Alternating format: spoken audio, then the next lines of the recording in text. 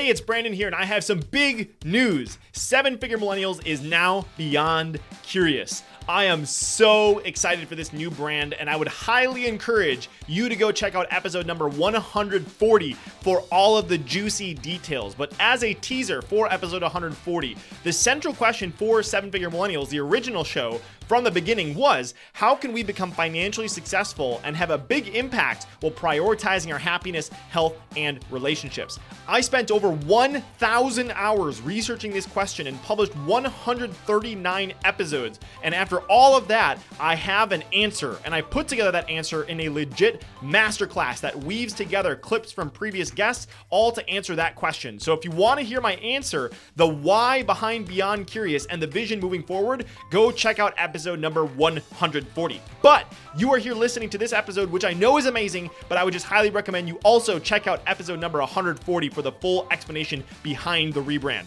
All right, here's your episode. Hello and welcome to today's episode of Seven Figure Millennials, where you and I are both on a mission to figure out what it means for us to prioritize our happiness, health, and relationships while we make our biggest entrepreneurial dreams a reality. If this is your very first episode, I always like to take the time to welcome you and tell you how excited I am that you are hanging out with us today. And if you're returning, I always want to say how much I appreciate you for coming back week after week to listen to all this incredible content and the interviews from the guests that are coming on the show. And today we are going to be learning from someone that has created a massive success in the traditional sense, but also from what it meant for him personally. This is a mind-blowing interview with the one, the only Mr. Steve Sims. Here's a question for you. Do you know anyone that's worked with Sir Elton John or Elon Musk, sent people down to see the wreck of the Titanic on the seabed, or closed museums in Florence for a private dinner party, and then had Andrea Bocelli serenade them while they sat and ate their pasta? You don't? Well, you do now.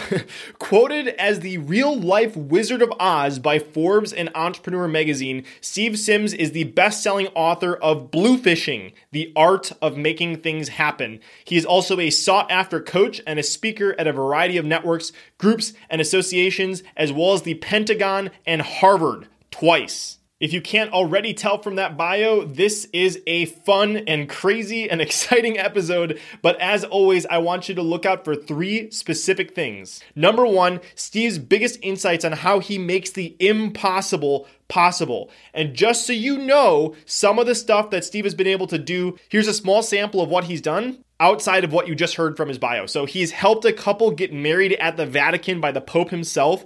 He's helped his clients to watch Formula One in Monaco with royalty. He's helped people to play drums with Guns N' Roses singer Matt Sorum, be James Bond for a weekend, sing on stage with Journey. And I think saying a small list is an understatement. This is literally a small sample of what Steve has been able to make happen for his clients. So we're going to deconstruct all that good stuff. Number two, I want you to look out for why, despite all of those incredible things that Steve has been able to do for his clients, and despite the fact that the experiences that he puts together often generate invoices for hundreds of thousands together, one of his favorite experiences he's ever done for a client cost only around $1,700. And number three, and I think this is the most important, how Steve has been able to make all of these impossible things happen despite the fact that he grew up as a bricklayer in London. So this guy wasn't handed anything. He's been able to do all this himself. This interview absolutely blew my mind. I've already listened to it multiple times before it's even coming out. So I don't ever do this, but I'm actually going to cheat and give a fourth thing that I want you to look out for, which I would say is probably my favorite part of the interview. So let me just back up and say that the goal of this is that I wanted to make it super tactical and realistic for you. Maybe you were listening to some of those things that Steve has been able to do and thought, there's no way. Like, how could you even possibly do that? So I thought that myself. So what I wanted to do is something that I've never heard Steve do on any other podcast or even in his book, but I wanted to break down actually step by step how he went from knowing nobody in Italy to shutting down the academia for a private viewing of David's Michelangelo. And then, if that wasn't enough already, he brought in Andrea Bocelli and had his clients serenaded while they were chewing on their pasta and sitting inside of Florence and watching the David. So you'll actually get a behind-the-scenes look into Steve's brain and how you can make the impossible happen, starting from not knowing even where to begin to actually making it happen. So all of that to look forward to in this episode. And as always, I want to give a pre-show listener shout-out, which this week goes to Dane Carter, who left a review saying, "Fantastic energy. This is a high-energy podcast with great guests, wonderful stories with exceptional teaching and learning moments. Every entrepreneur should listen." So thank you so much for the kind words, Dane Carter. And if you're listening to my voice right now, you're a returning listener and you haven't left a review yet, what you can do is you can go to ratethispodcast.com/7FM. That's ratethispodcast.com/7FM. And it's going to show you exactly how to leave a review depending on what device you're listening to me on right now. And if you choose to do that, not only will it make my day, but it's going to help other people to discover the show as well. So with all that said, this conversation was a paradigm shift for me, and I know that it will be for you. And the best part to top this all off is that Steve actually agreed to do a part 2 to this interview. And so next week, you'll get to listen to the part 2 of this and expand on even more of Steve's incredible wisdom that he's learned from working with all these incredible people and putting together game-changing experiences for people. So please enjoy this incredible conversation with my friend, Steve Sims. If you had to pick between A, making a ton of money, B, being happy, healthy, and surrounded with people you love, or C, making a meaningful impact on the world, which would you choose? The good news is that today we don't have to choose. So the question is, how can entrepreneurs like you and me, who have a vision for our lives and aren't willing to settle for anything less, how can we become financially successful and have a big impact while prioritizing our happiness, health, and relationships? You and I are on a mission to find out, and we have an incredible journey ahead of us. My name is Brandon Fong, and welcome to the 7 Figure Millennials podcast. Mr. Steve Sims, welcome to the show, my friend. Super excited to have you here. It's a pleasure to be here. Thanks for having me. Yes, of course. And I want to, first of all, publicly thank Jules Duncan for making this happen because she attended one of your speakeasies. She listens to these, so I'm recording this for conversation as much for Jules as everybody else.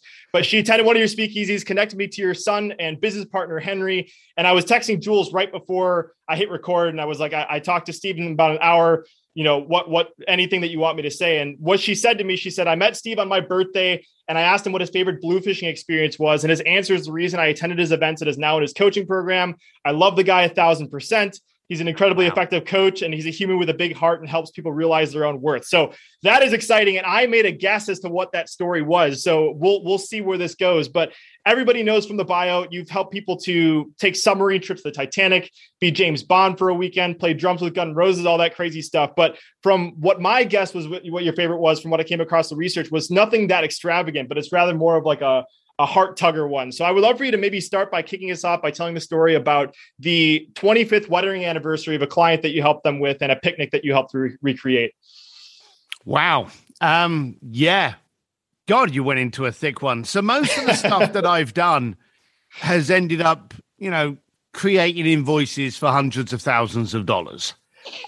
This one was for an existing client that we had probably spent maybe $750,000 of his money on different experiences.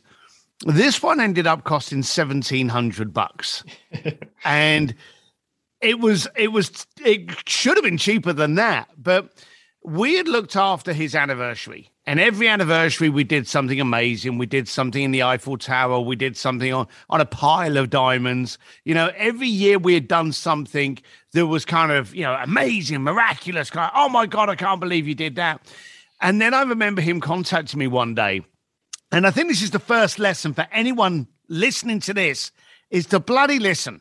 Okay, that's the skill set that we are losing today. So what someone says and what they want, desire, dream, can be picked up in the tonality, the voice, the quiver, all of those kind of things. Listen for that gold. And this guy contacted me and he said, hey, it's the anniversary. We've got to do something great. This one needs to create impact, Steve. And I'm trying to recreate how his voice fluttered, but it was very important to him that this one had to create impact. And that's the difference. If you want to wow someone, get the marching bands coming out. If you want to create impact, go to the core. Go to where that little button is that makes them quiver. And so I said to him, okay, we got chatting.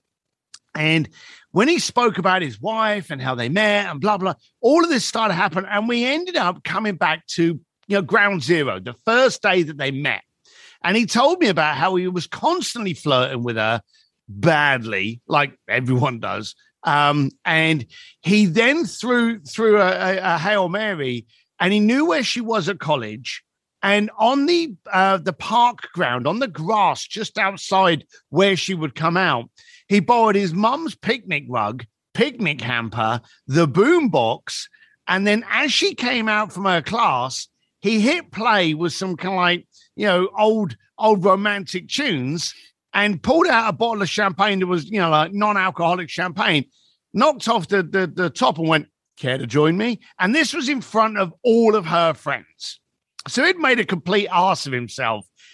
And that's what did it. She was like, well, okay, if he's willing to be making enough of an arse of himself, I'll sit down and have a glass of really cheap, bad, non-alcoholic champagne with him. And she did that. So he was telling me this story. So I went, okay, you kind of gone past those days, but let's recreate it. So from old pictures of his family, we found the color scheme of the picnic rug, the hamper, even what the boombox looked like.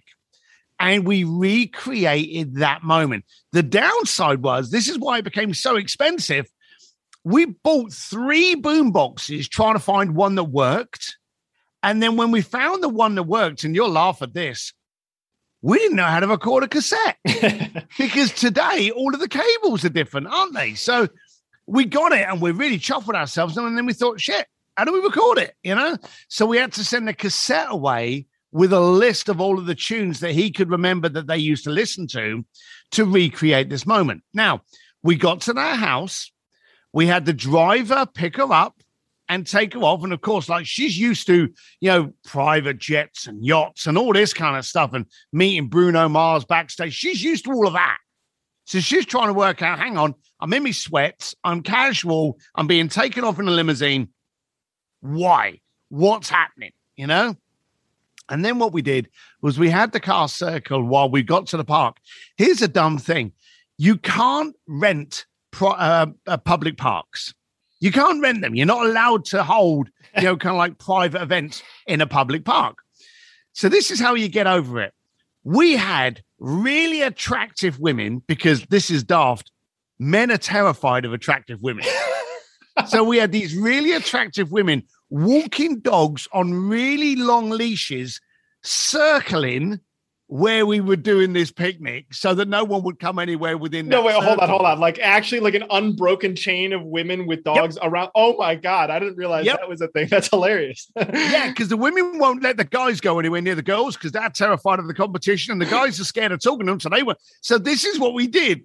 And we were hiding behind, I was hiding behind one tree. One of my other team was hiding behind another tree. The client's sitting on the floor underneath this tree on the mat with the boombox, with the hamper, when the limousine pulls up to the curb.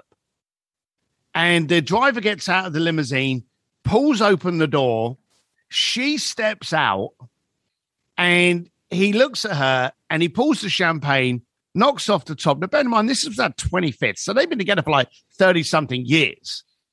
And he clicks the top off, hits the boombox. A bit of Alexander O'Neill comes on, which for any of you that remember, that was the romantic tunes of the time. He knocks off the top of the champagne and went, "Care to join me?" And she hit the deck. She literally just lost it. She fell on her knees. And because out of everything they had ever done, and all the money that they had lost and made, just like all entrepreneurs, the journey that they had been through, this was the most impactful moment for him to recreate, to show her how important the anniversaries were.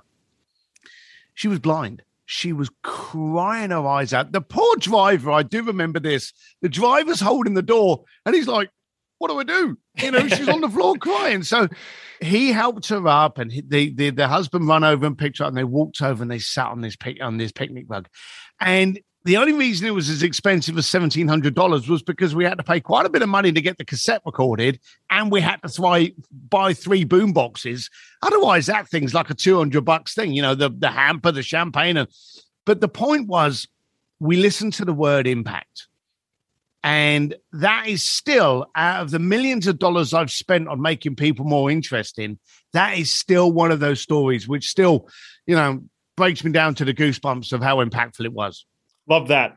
Man, such a good story. And there's so many places I want to go with this, but I want to condense this to a point where we can make sure that it's impactful. So everybody knows you have done these crazy experiences, and we just heard that incredible experience, but I want to go right before we get into the whole blue fishing thing. And I would love for you to maybe start by telling us a story a little bit about before what you were up to, by telling us a story about being on Bond Street and your mom seeing a Gucci store across the street. What did that have to do with you turning into the Steve Sims that we know today? I didn't realize how much it did actually alter my trajectory, which was kind of weird. And recently I was in London and I was on that curb. I actually took a video of me on that curb looking at the store.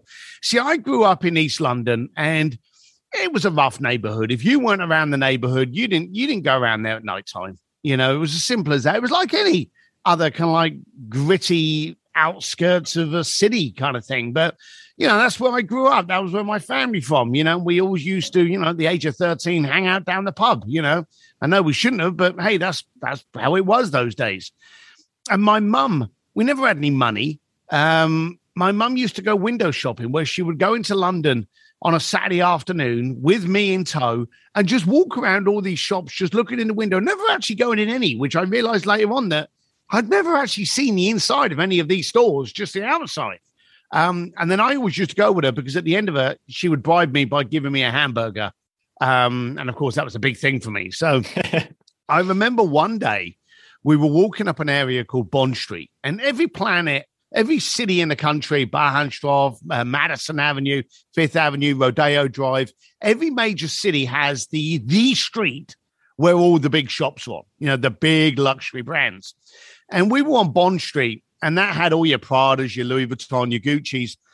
And as we're walking up the street, my mum stopped on the opposite side of the road and was straining her neck to look in the window of the Gucci store that's still there today, across the road. Now, as I say, I'm laboring on it. There was a complete road between us, but it was a Saturday and they used to block the traffic. So, pedestrians could walk on it, but we were still on this curb. Now, as she's looking at this window, she's not even got close enough to the store to get a good look in the window. And so I thought, we're going to look in that window. I stepped off the curb and she yanked my arm back with such ferocity that it hurt. I remember it hurting. And she looked at me and she went, "We don't go in there. That's for other people." And she turned around and we walked away. Now, she saw Gucci, and this was at a period in time in the 80s where they used to have these big doormen on the door just to make it a little bit more, concerning, or kind of like this raise of, the affluents are here, and more intimidating to affluence. Nowadays, you go into a Gucci and you're in a pair of sweatpants, and the guy in the sneakers and the bad shorts probably, owns $1 billion, that kind of stuff. But back then, affluence was a point of intimidation. I've got it, you haven't. And it intimidated her enough that she was too scared to even cross the street to look in the window. And as she walked away, for her, it was an intimidation point. For her, it was a monster of what she wasn't good enough to go near. But as a young lad, I remember, and I do remember this, holding her hand as we're walking away, turning around, straining to look at what she had seen that had terrified her. For me, I saw a shop, and in the window were handbags. That's all I saw. I saw a handbag shop. Nothing intimidating, but it terrified her. And I always remember, what was her monster? What was she seeing that I couldn't? And I grew up thinking to myself, I ain't ever going to be scared of that. She is, and I can't understand it. And of course, as I got older, I started to realize what she was terrified of. But I grew up as the curious, annoying Irish lad from East London that went into anywhere. I would go into any party I would get backstage. You could go, hey, Steve, I bet you can't go backstage. Here you go. I'm going to make it happen. It just became, you know what entrepreneurs are like. As entrepreneurs, there's an old saying, how do you make an entrepreneur go bankrupt? You say, I bet you couldn't do that for $10. And the entrepreneur will focus on the challenge, not on the $10. You know, Peter Diamandis built the entire X Prize exactly out of that. But I wanted to constantly address what people were scared of. And as I grew up, I noticed that people were intimidated of like the doorman at a nightclub or a velvet rope or, you know, some kind of so this is a private party. You know, just all of that kind of shit. I couldn't understand why people were intimidated of it. And then when I did realize why people were intimidated of it, I started selling that access. I gave them what they were scared of. And without realizing it, I built one of the world's largest experiential concierge firms that did the kind of things that you talked about. But I will declare it was a Trojan horse. You see, I really didn't care about walking the red carpet at the Paris Fashion Week. For anyone that's ever seen me, I'm in a black T-shirt and jeans. You know, I'm a biker. I don't even have a car. I don't care about that stuff. But I did it because I could get billionaires on that carpet. And if I could get you somewhere that you were intimidated to be at, then I could grab your attention for a couple of hours. And just like this podcast, I could have a conversation with incredibly powerful people and eventually turn around and go, hey, Johnny, how come you're successful and I'm not? Or how come you're rich and I'm not? Or what are you working on that's going to make you your next million? And I could ask those very blunt, childish questions and shockingly get an answer. And that's what built me up to eventually release the book and start coaching people on how to do it. Yeah.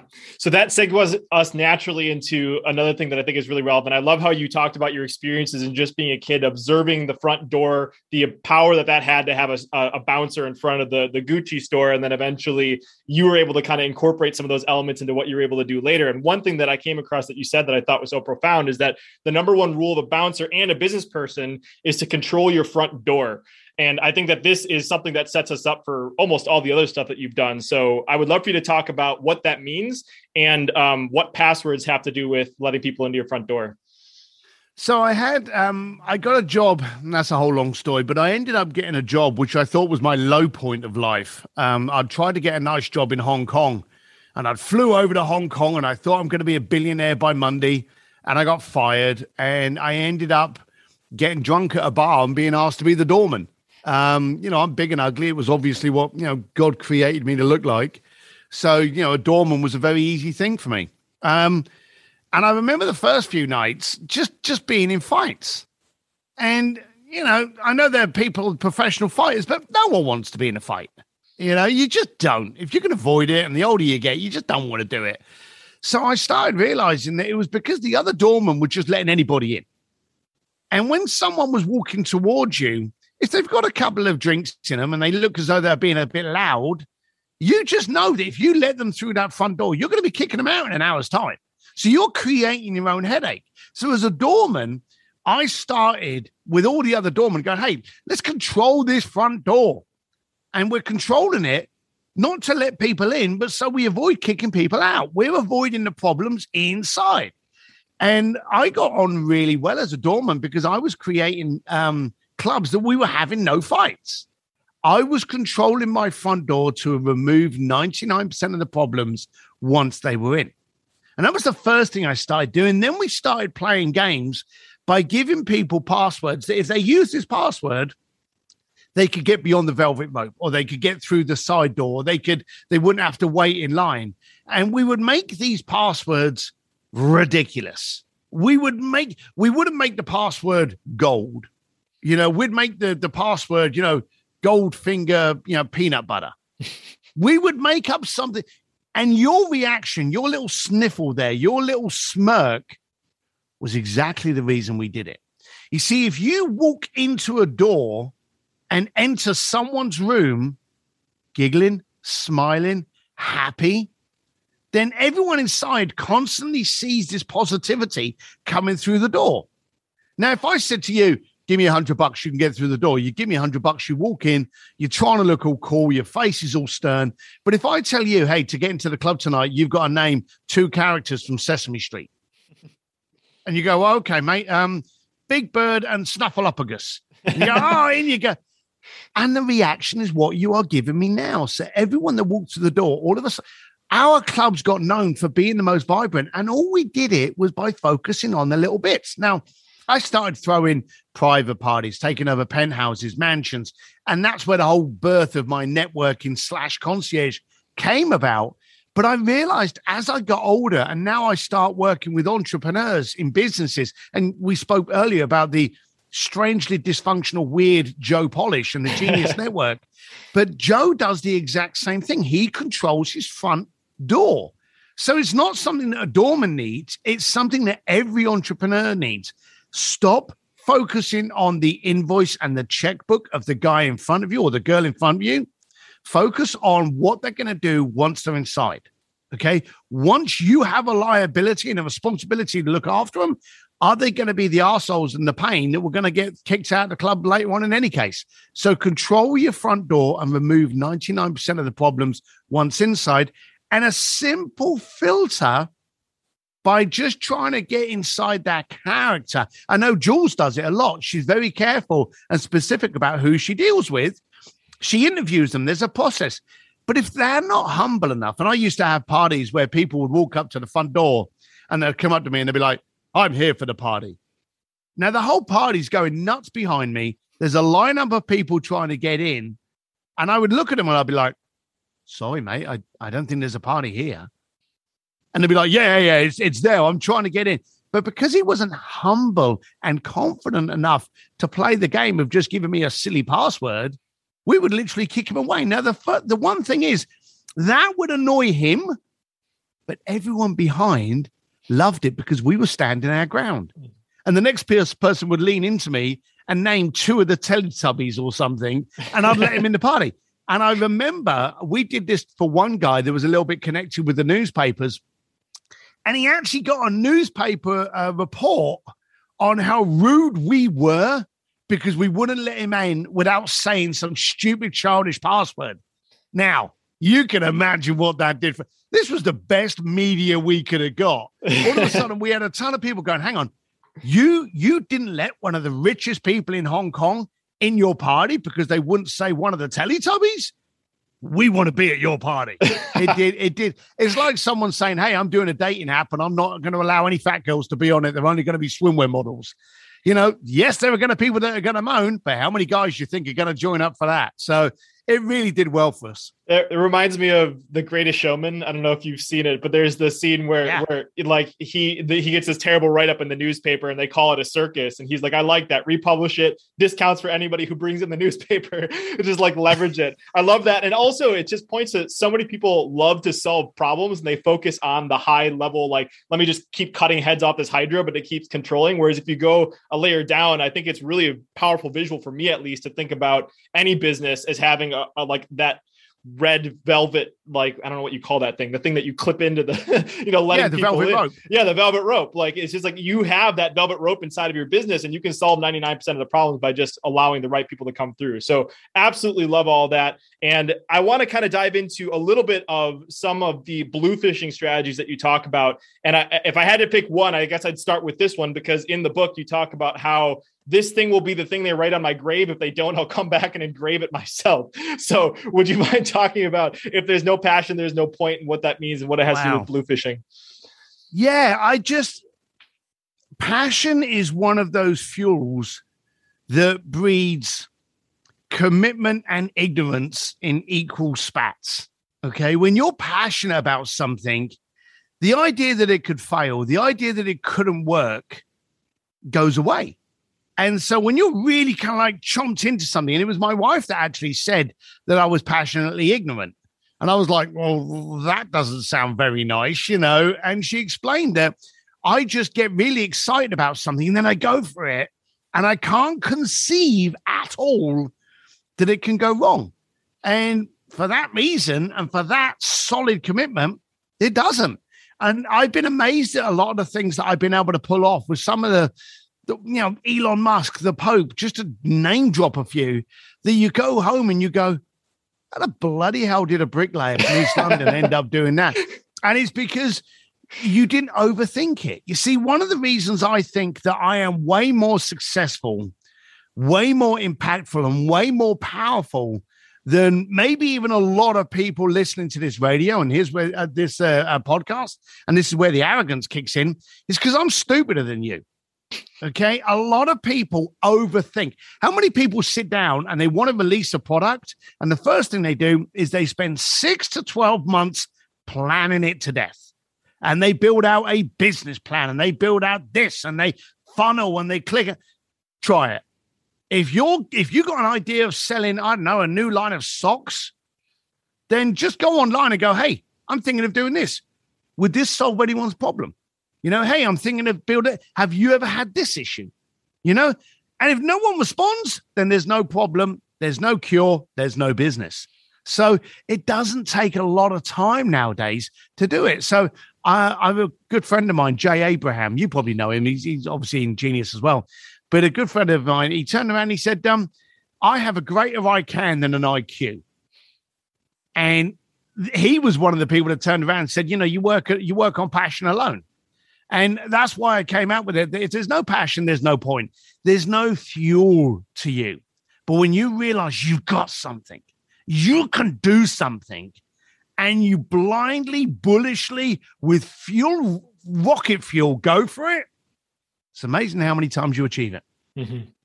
Love that. Yeah, there's so many things, but I'm gonna skip because I want to start leveraging a little bit of these insights, and I want to give someone something that they can begin to do to start creating these blue fishing experiences for themselves, because lots of people don't even really give themselves the full permission to actually go about doing these things. So one of the things I admire about you, Steve, is that you don't even have to worry. You have the intended outcome, but you don't even have to worry about all the steps to really make it happen. You just start with like the easiest, very first thing. And I think that is very manageable for people. So what I would love to do in the time that we have remaining is to talk about one of your experiences. So I'll let you, there's a few of them we could talk about, but I would love for you to tell the story and then deconstruct the very first few steps that you took to actually just get you closer there, because I think that is something that anybody could start.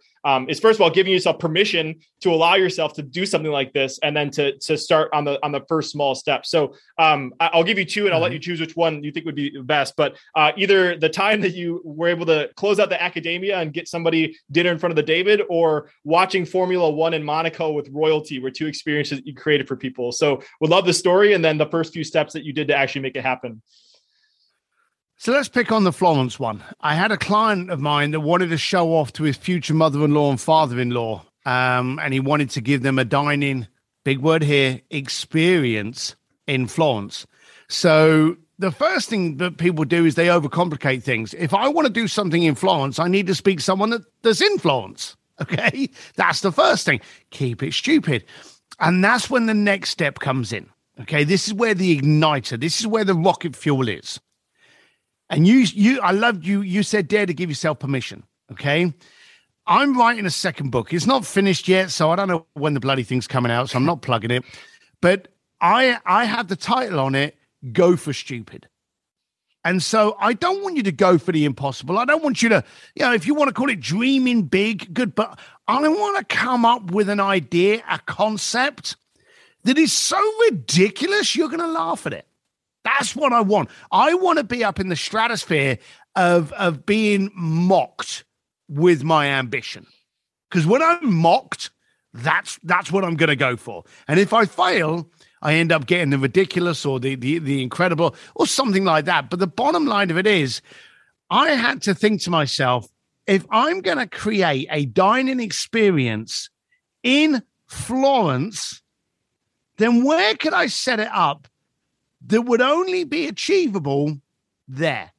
That you could travel it. If you were in Paris, you'd have to do something at the Eiffel Tower. If you were in New York, you'd have to have the Statue of Liberty behind you. If you're in London, maybe Buckingham Palace. Every country has a location that can't be replicated anywhere else in the world. And in Florence, it's the only place that houses Michelangelo's David, the most iconic statue in the world. And I thought to myself, okay, the most stupid thing on the planet would be to have a dining experience at the feet of Michelangelo's David. Therefore, when you've done your selfie while you're chewing your pasta, you can only be influenced with that picture. That can be the... So I went for it. And I started asking around, who knows anyone? Again, keep it simple. Don't try to overplay. Who knows people that are in the academia? Who knows some of the board of directors? Who knew some of the big patrons, some of the big support? Does anyone know it? That's where your network comes in. You're part of Genius Network. Everyone today needs a network. I can't be broke. And there's arrogance for you. I can lose all of my money, but as long as I've got my network, I can get it back. Okay? Your network is your net worth. It's been said, it's been cliched, it's been memed to death, but it couldn't be more accurate than it is today. So I literally went through my network. Who knows someone in Florence? Who knows someone? And I stumbled on a few people that did. And I said to them, I'm going for the stupid. This is my concept. This is my idea. And this is the key question. Never ask, can I do it? Can this happen? Will you let me in? Never ask a question that you can get a yes or a no, because you're rolling the dice on which way it goes. And if someone says no to you, you have to fight back to get to an even keel before you then get a positive affirmation. And people don't like to say yes once they've said no. They just don't like to do it. So you say things like, what needs to happen for me to be able to do this? Can you imagine if we could create this, what memories we would be able to tell our kids? Is that the kind of dream that we should be in? And therefore, how do we make it happen? They can't then turn around and go, no, because they sound like an illiterate moron. They have to engage in a conversation. So I was asking people, what do I need to do to be able to have this happen? And so it went up the chain, went up the chain, went up the chain. And whenever you're dealing with anyone, try to understand, what's going to make you want to work for me? What's going to make you want to make this happen? What's going to make you want this to be achieved? So think of their problems. Hey, how are the kids? The kids are great. Hey, are they still in the Justin Bieber? I'd love to get you backstage to meet Justin Bieber. And they'll be like, oh, great. Now there's fuel for them to help you because it's going to help them look like Dad of the Year. All of those kind of things worked in. In the end, I actually found someone that knew the people, and I was able to get a meeting at the academia. And I said to him, I'm going to tell you a story. And I've sent people down to the Titanic. I've sent people up to the edge of space. I've done the Guns N' Roses. I've done piano with Elton John. I've done the red carpet. I've been, had clients on the catwalk. I've done all these amazing, wonderful things. But I'm not sure anything's going to compare to the idea that I bring forward to you today. So I got them to buy into my vision, my dream, my passion, my commitment. And I knew they were having a gala later on that year to repair the roof. I had done my homework. It's called Google, for Christ's sake. Google things, Google people, and you can find out a love, a passion, a need, a pain. And I found out that the academia, every 5 years or something like that, would have the gala. The gala was coming up. And I said to them, hey, you've got a gala coming up in about 9 months, haven't you? And they went, yes, we have. What is that for? And they went, well, these roofs and museums, they've got to be, protected against fire, rain, and damp and humidity because of the artwork. Well, wow, that's not a normal roof, is it? And they were like, no, it's different layers and stuff. I said, how much is that going to cost? And they told me how much it costs. And I said to them, how would it be if before you've even printed a flyer for your gala in 9 months' time, that I actually enabled you to hit a quarter of your goal in one single payment? That is dirty. That I just want to pull that out for everyone. It's like you could offer them money or you could pay for their fucking roof. There's a big difference. And one thing puts a picture in their mind that brings them way closer to where they need to go. And the other one is just another thing that they just stick in the bank account that they sell tickets for. That was brilliant. I didn't want to interrupt you, but that is so cool. I try not to give anyone money. If someone does something for me, and I mentioned the Justin Bieber thing. If someone does something like, there's all these affiliate programs out there. Have you noticed where the affiliates, yes, they're making money, but they want to win the car or they want to win the trip. try and give someone an experience. If I said to you, hey, thanks for this podcast, I landed 20 clients and, I've now made $1 million out of doing your podcast. Here's $5,000, Now, I'm pretty sure that you would turn around and go, thank you. You've just got $5,000 worth of cash. It's in your hand. And you're like, oh, brilliant. Cheers. And if I then went back to you like in 2 months' time and go, hey, it was great to chat with. What did you do with the $5,000? Now, the chances are you probably put it in the bank account, maybe, went on holiday or, it paid a couple of bills or paid the rent or, a friend of yours had trouble with a car. So you had to help him out with that. It just goes. Money just goes. But if I turned around and I said, hey, thank you so much for what you did for me. And I'm making up, we don't know each other that well, but, I turned around and said, hey, I'm sending you and your partner away to this resort that I absolutely love. Don't worry about it. It's all been paid, first class tickets, and you're there for 2 weeks. Unplug, reset, plan the next 6 months of your life from your balcony overlooking the whale watching. And I gave you that experience. Now, that may have cost the same amount of money. It may have cost less. In fact, funny enough, it quite often does. But you've now got an experience. And the next time I go, hey, do you want to? You're now thinking, hey, I was whale watching, or my parents went and did this, and they think I'm a great son because of it. All of those kind of things. You're now giving someone an emotion and an experience. So that's the way I worked on it. I found out what they needed. Now, a board of directors, you can't give each one of them a present, but combined, they were fighting to solve a problem, and that problem happened to be the roof. And I was able to meet a quarter of that budget within one event. Now, here's the thing. Once I asked them, would that be of interest to you? Again, you're happy to ask a question. You can get a yes or no when it's solving someone's pain. If I come up to you and I go, hey, would you like me to half your mortgage without it costing you anything else? Yes or no? You're going to go, yes. It's a very comfortable one for me to be able to put myself in that liability. So when they said yes, I went, great. This is what I want to do. Now they know, okay, we need this to happen for him in order for that to happen for us. And that's the way it worked. I was able to get the Accademia de Galleria by negotiating to cure their problem. I set up a meal, charged the client very heavily, and they had dinner at the feet of Michelangelo's David. And then I thought to myself, how can I make this even more ridiculous? How can I make it just in a different stratosphere of stupidity? And I managed to get Andrea Bocelli to come in and serenade them while they were eating their pasta. It's so cool. And I would love to dive a little bit more into it, but I did. So I'll end on this because I know you got to go a little bit here just so we can get you off to your next event here. But in preparation for this, I texted your son, Henry, and I just for fun, I said, what is the number one most powerful lesson you've learned from your dad from the ages of 0 to 12? Do you have any idea what he answered, Steve? No, and I don't think I've ever felt as more uncomfortable as I am now. Good. Good. I thought this is beautiful. And you already said it. But he said that as a kid, when he watched you and all your incredible entrepreneurial endeavors, he always wondered to himself why he would opt into a life of all the ups and downs and all the craziness. But the thing that he said that was most powerful from you is that you told him that as an entrepreneur, you can lose it all, but it's just as risky to be an employee and you don't have much control either. So that the number one skill set that you encourage him to have is that if you lose it all, know how to make money and serve other people because you can always build up from there. So that was something that I thought was absolutely brilliant. And just wanted to let you know that Henry's awesome. And I've enjoyed talking to him. And that was a really cool thing for him to say as well. I appreciate it. I know I've got to shout out to your audience because I put you on the spot and I apologize for doing it. I knew this was going to be a longer podcast, but we had something pop up that I had to jump into.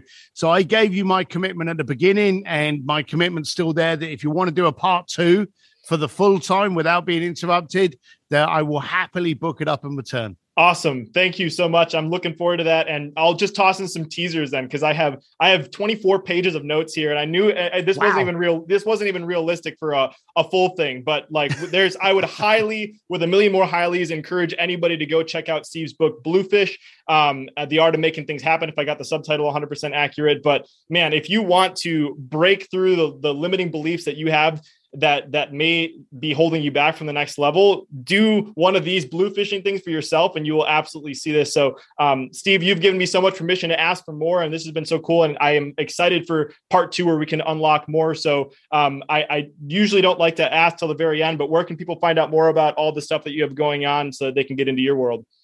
Oh, it's easy. If you're in the US, you can text the word SIMS, SIMS, to 33777, or you can just visit Steve D. Sims, that's SIMS.com, stevedsims.com, to find out basically what I'm getting up to. But I'm the same Steve D. Sims, whether it be on Facebook or Instagram, so I'm easy to find. Yeah. Okay. To be continued. And I'll put in some hooks. We're going to be talking about why Steve sent people to a brothel after taking them through a tour at the Tesla Museum. We're going to be talking about some of these James Bond experiences and why he sent half of a Porsche magazine to a client that was ripped up. All these things are to be continued. Wow. So be ready for part 2. So Steve, I appreciate your time today and look forward to continue the conversation, my friend. See you soon. Hey, it's Brandon here again, and I have a quick favor to ask before you head off, and that is if you are listening to my voice right now and you are currently using either Apple Podcasts or Spotify, it would help me a ton if you could stop what you're doing, take 5 seconds to tap the number of stars that you think the show deserves. So if you're on Spotify, there's a place to add a star rating right underneath the name of the show. And if you're listening on Apple, just scroll down where you're seeing all the episodes and there's something that says tap to rate. Just tap the number of the stars that you think the show deserves. And you may not know this, but I typically spend over 5 hours of my own time each week just researching a guest on the show. And then there's the time that's spent recording the show, the intro, reaching out to new guests, and of course all the editing, publishing, promoting that my amazing wife and high school sweetheart Leah helps me to manage. So all that to say, there's a lot that goes on just to get to the point where you listen to this episode. So if you appreciate the content and have 5 to 10 seconds to spare, it would help a ton if you could leave a quick rating on the show. Extra credit if you choose to leave a review, but just tapping whatever stars you feel the show deserves helps a ton, and it takes so little time. So whether you choose to do that or not, I so appreciate you, and I'll talk with you soon.